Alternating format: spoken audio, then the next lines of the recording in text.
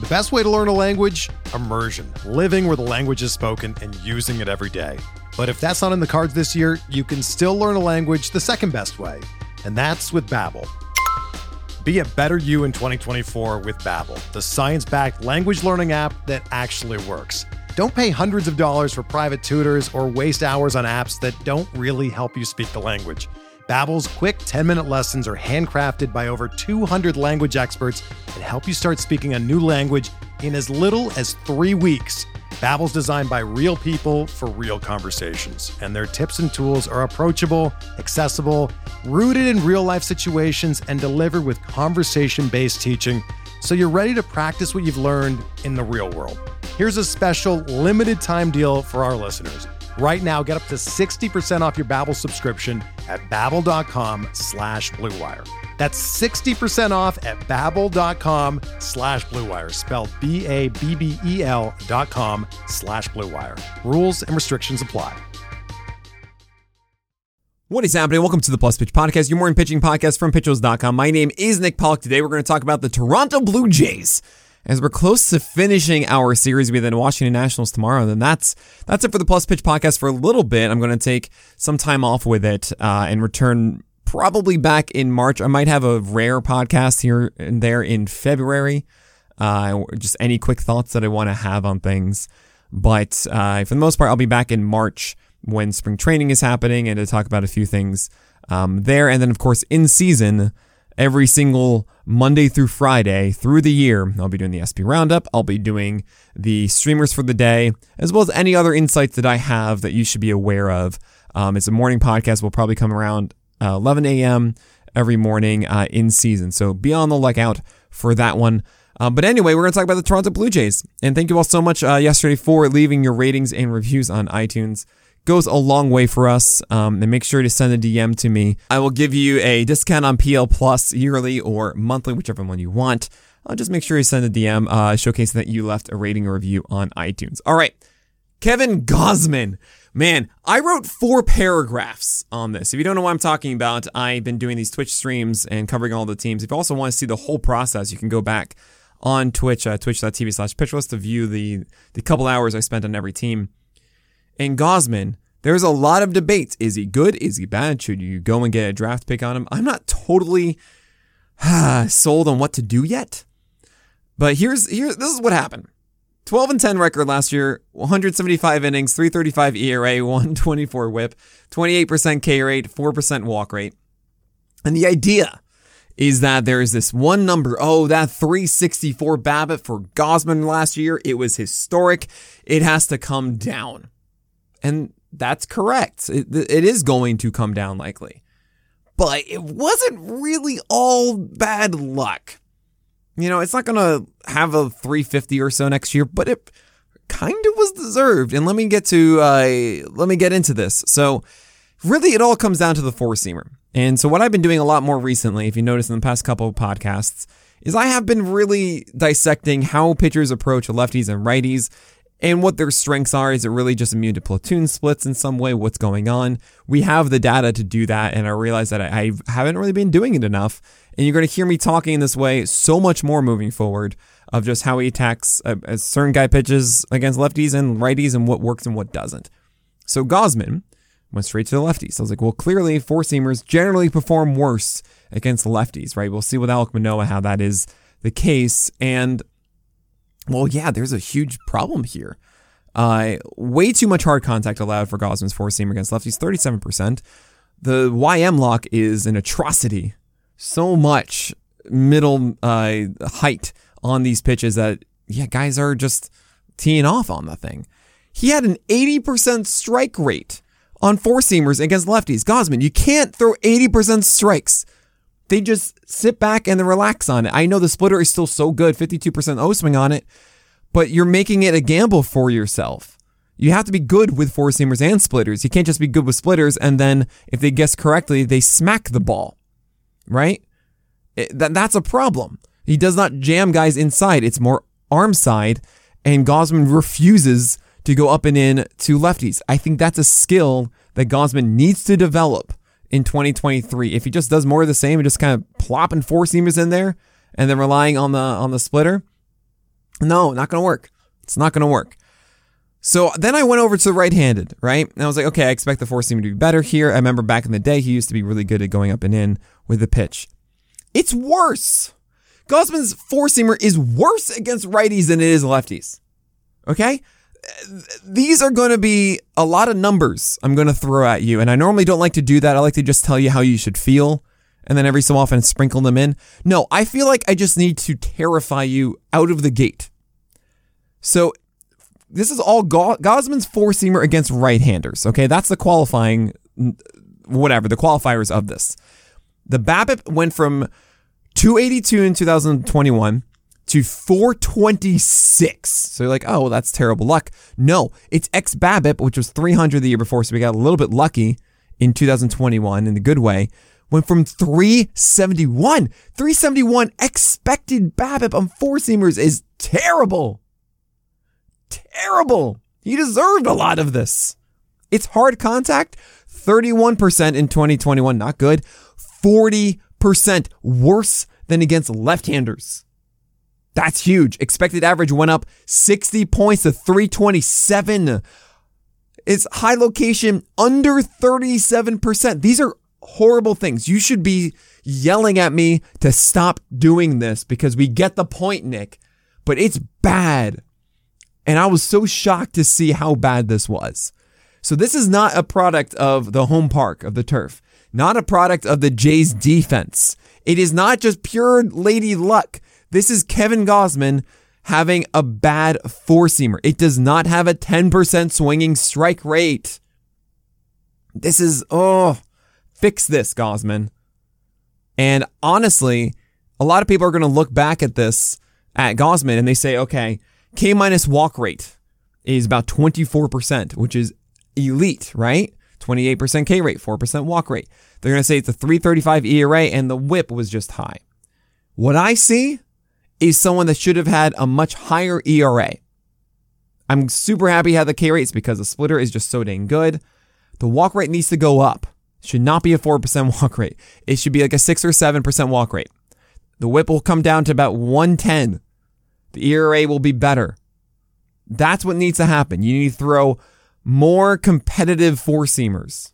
Not these in the zone, just do what you want pitches to set up your splitter. No. Stop having 80% strike rate to left-handers with your four-seamer. I've done enough here. I mean, the slider. Slider's negligent to me. I don't care about the slider. It's all about this four-seamer. So how do you approach this, right? And I've spent this whole podcast on just Gausman so far. This is going to go long. This might be the longest one because there's stuff to talk about with everybody. Okay? How do you approach this with Gausman? I don't know. I don't like saying this guy could be better and banking on that. Right? I like saying, no, I get him at a depressed value and then hopefully he takes that step. Considering that Gausman is going inside of the aces of dubs, right? That is the top 24 starting pitchers. I don't feel comfortable taking Gausman ahead of other guys in this range of Max Fried, for example. I don't know where I stand between him and Shane Bieber and Yu Darvish and Zach Gallen. I haven't made up my mind yet. I will say he's going to give you 200 plus strikeouts. He's going to give you probably an ERA that's around 3.5 or so. And the whip, I don't know if it's going to be dramatically better than 1.24. Should probably be 1.15, 1.20, right? If everything sticks around. Do what you want with that. That's on you. I feel as if that's good enough for me.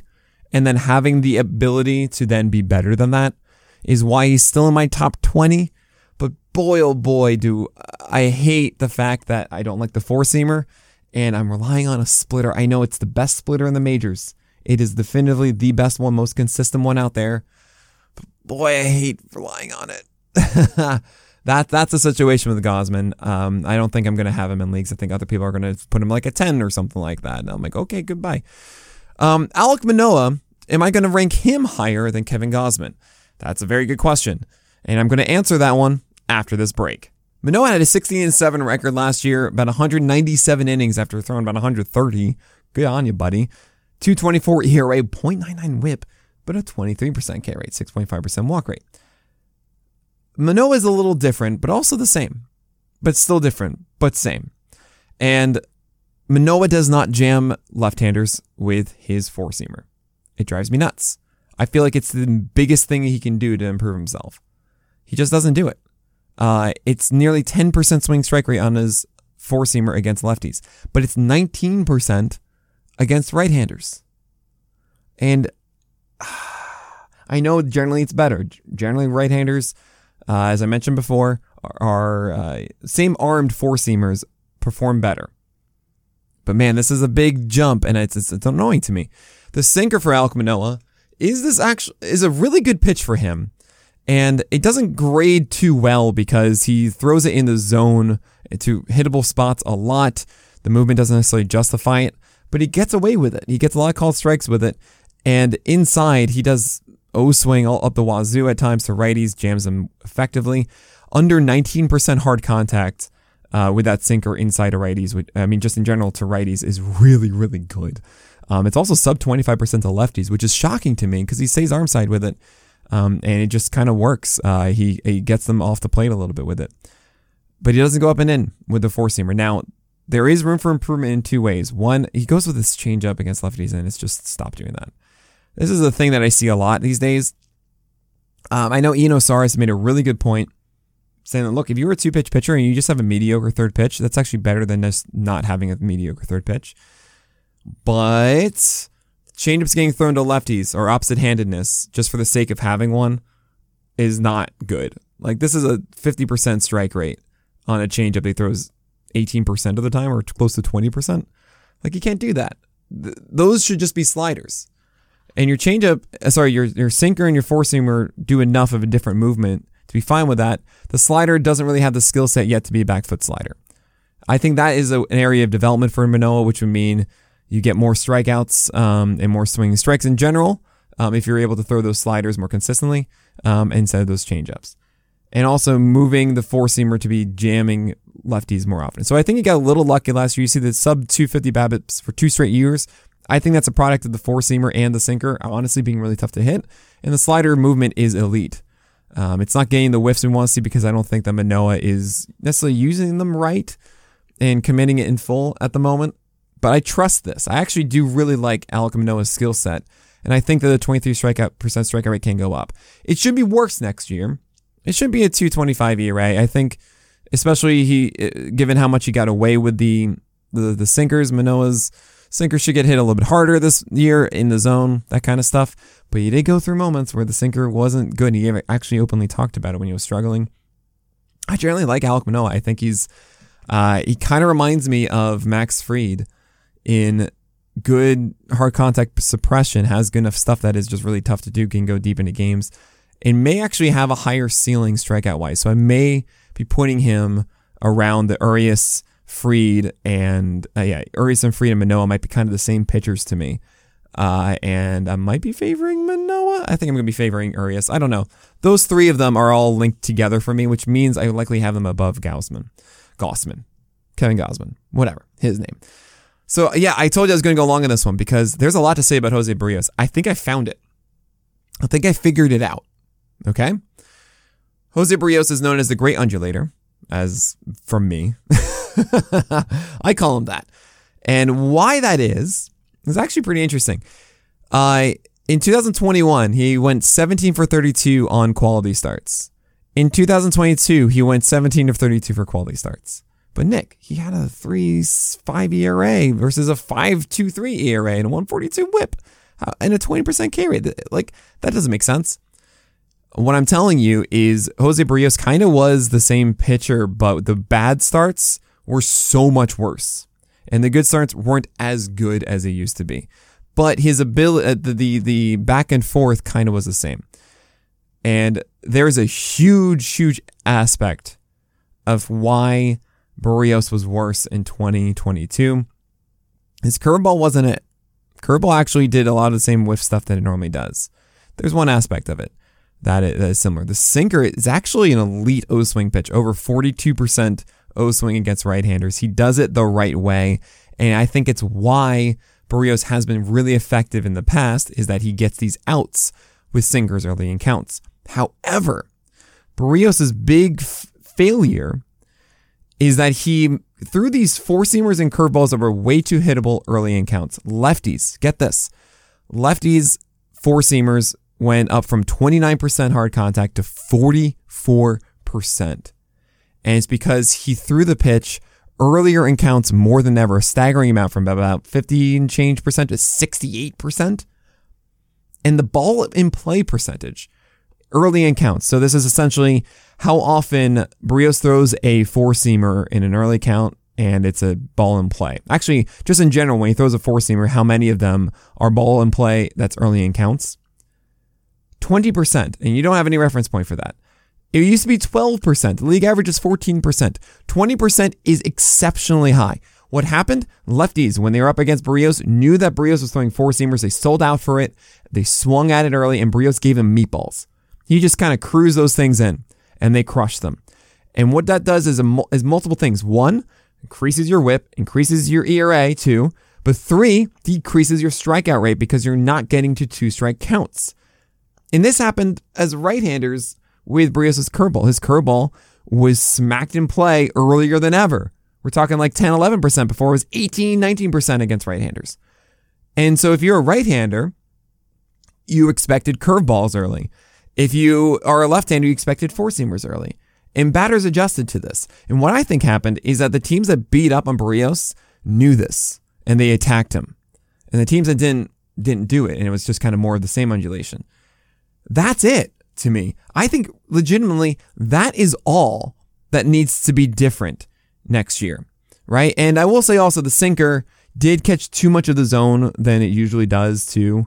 I think it was kind of more of a situation Berrios not having confidence in the rest of the other stuff. But when he does normally what he does, he's fine. So it's about getting past the first couple pitches with Berrios, finding a better way to attack the zone early.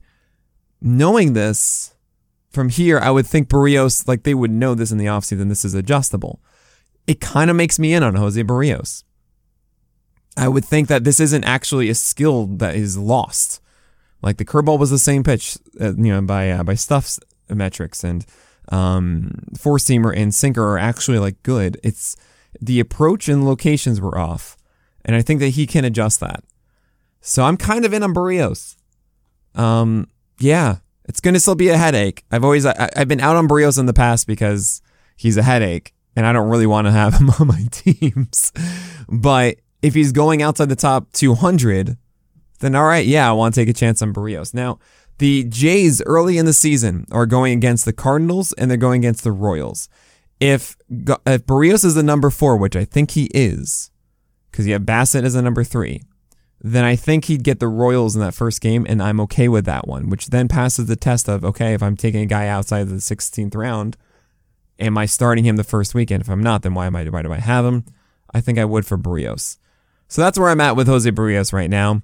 We have more. We've got more. I mean, it really is one more, and then the other ones are just laughable. It's Chris Bassett. I love Chris Bassett. 15-9 record last year, 181 innings on the docket, 342 ERA, 114 whip, 22% K rate and 7% walk rate, really 6.6. I would love him as my SB4. And he's going around 150 and change for NFBC ADP, which tells me you can get him as your SB5 in 12-teamers. And this is a guy you do not drop the entire year. This is your better than Toby. Like, he is a Toby ratio-wise. I don't think he's going to have an ERA above 3.5. I don't think his whip is going to be above 115. I really don't. I think his strikeout rate is going to be better than 20%. I think he's on a winning ball club. He is a kitchen sink guy. He saves his four-seamer to elevate late in counts. I think his slider usage against righties is good, but he needs to command it a little bit better. The curveball is this big pitch that guys just cannot barrel up at all. He does a great job of jamming left-handers with his cutter, and the sinker gets called strikes up the wazoo. It's amazing to me. He is a sturdy, consistent pitcher. He had this really weird stretch for about 4 or 5 games where he allowed 15 earned runs in 2 starts, essentially. And that was it. That was like the only turmoil of Chris Bassett's season. There was like a moment he had a 3.8 ERA. I'm like, what? No, he's not a 3.8 ERA guy. It's because of that. It happens. But through the entire year, I mean, I'd much rather have a guy that has like that 1 or 2 bad start and then you can brush it aside, and then you feel really good for 3 months, than the one that is always just doing poorly, right? Chris Bassett, go and get him in your leagues. I think he's fantastic. Who is the Jays' number 5 starter, by the way? It's not Hyunjin Ryu. He got surgery in June. I think he's an interesting play for August and September, maybe, but you don't need to stash him in your IL, really. I think there are going to be way more guys to do it for that. And do you trust yourself to drop Ryu when you actually need the roster spot? If you do, then fine. But I think there's too much of a temptation that you give yourself to hold on to Ryu, having held him for so long, and it's May 15th or something. Just don't draft Ryu. Just don't put yourself through that.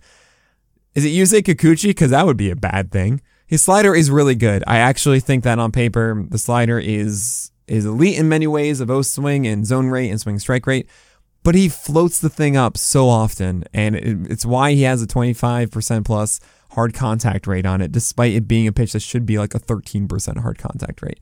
Guys just are able to sit on that and crush it at times, but when he executes it, it's gorgeous. Four-seamer is not a good pitch. His cutter is not good enough. His whatever else you want to think of, not good enough. His change of sports is sub 50% strike rate, despite 17% usage against right-handers. Kikuchi is doing the same thing that Manoah is doing. Stop throwing those changeups. They're bad. Yeah, this is going to be one of those times where Kikuchi's going to have like one miraculous start. Everyone's going to go, oh my God, it's Kikuchi again. And you go, no, don't do this. So is it Mitch White? 99 innings last year, 5.45 ERA, 146 whip. He has a solid slider, but his four-seamer is really bad. And the curveball's okay. And that's it. No, you don't want that. So is there a prospect? I think the biggest intrigue is Ricky Tiedemann. And I reached out to Chris Clegg right before recording this to say, all right, tell me what you want. And this is why you have to really get PL Plus, because you just put that in the chat and he's got this amazing answer for you. He is a lefty. This is quoting directly from Chris Clegg. He's a lefty with 3+ pitches or better. His fastball made a jump from JUCO this year and sits mid-90s. This year being, of course, 2022. He sits mid-90s now with tons of arm side run. He has a low arm angle, which creates some deceptiveness. Okay, so think of it this way. Think of it like an Andrew Heaney right now. That's all I'm thinking from this description. Lefty, low arm angle, sits mid-90s. If you know Andrew Heaney, that means good VAA for the four-seamer that goes upstairs. That's awesome. And there are these weird angles to both the left-handed batters and right-handed batters. He has a slider as a sweeper. Again, Andrew Heaney, lower 80s. It is mostly against the left-handed batters. Over a foot of horizontal break. Doesn't surprise me, lower arm angle, right? Changeup is his best pitch, though. And seeing Chris say that is really interesting because lower arm angle means you get a lot of horizontal break. And if this changeup is his best pitch, that's really cool because generally you see these lower arm angled lefties. They're really good against left-handed batters. But if the changeup is your best pitch, that means you have a nullifier against righties. He runs in on lefties and away from righties so well. Athletic delivery, unique release point gives him high-end SP2, upside or better. Just don't like throwing the ace word around on prospects. I wouldn't be shocked if the Jays pushed him up quickly. There is no number 5 right now. At the end of this podcast, you might hear if between, I don't know, it's the 13th of January and the 30th when this comes out, that the Jays did something to get a number 5. They need to so badly. Maybe they should get Pablo Lopez or whatever. I don't know. Maybe he's gone by now the time you hear this to some other team. But you understand my point is that they don't get a number 5. They can't trust Kikuchi or Mitch White. And Tiedemann clearly is doing good things. They might leave him there for about a month or so, but he might be a very intriguing stash. And the second he comes up, I am jumping on this. I'm very intrigued by this guy from this review, especially if you're telling me that the changeup is the best pitch from a low-angled lefty. I think that's so intriguing. But all right, that is going to do it for this podcast. Thank you all so much for listening to all of these. It's been a really fun month hearing all your response to the Plus Pitch podcast being public. Thank you for the ratings and reviews. They go so far for us. Make sure you do it to the main Pitch List feed, but also, of course, do it to the Plus Pitch podcast individually if you can. But that's it. So my name is Nick Pollock, and may your BABIPs be low and your strikeouts high.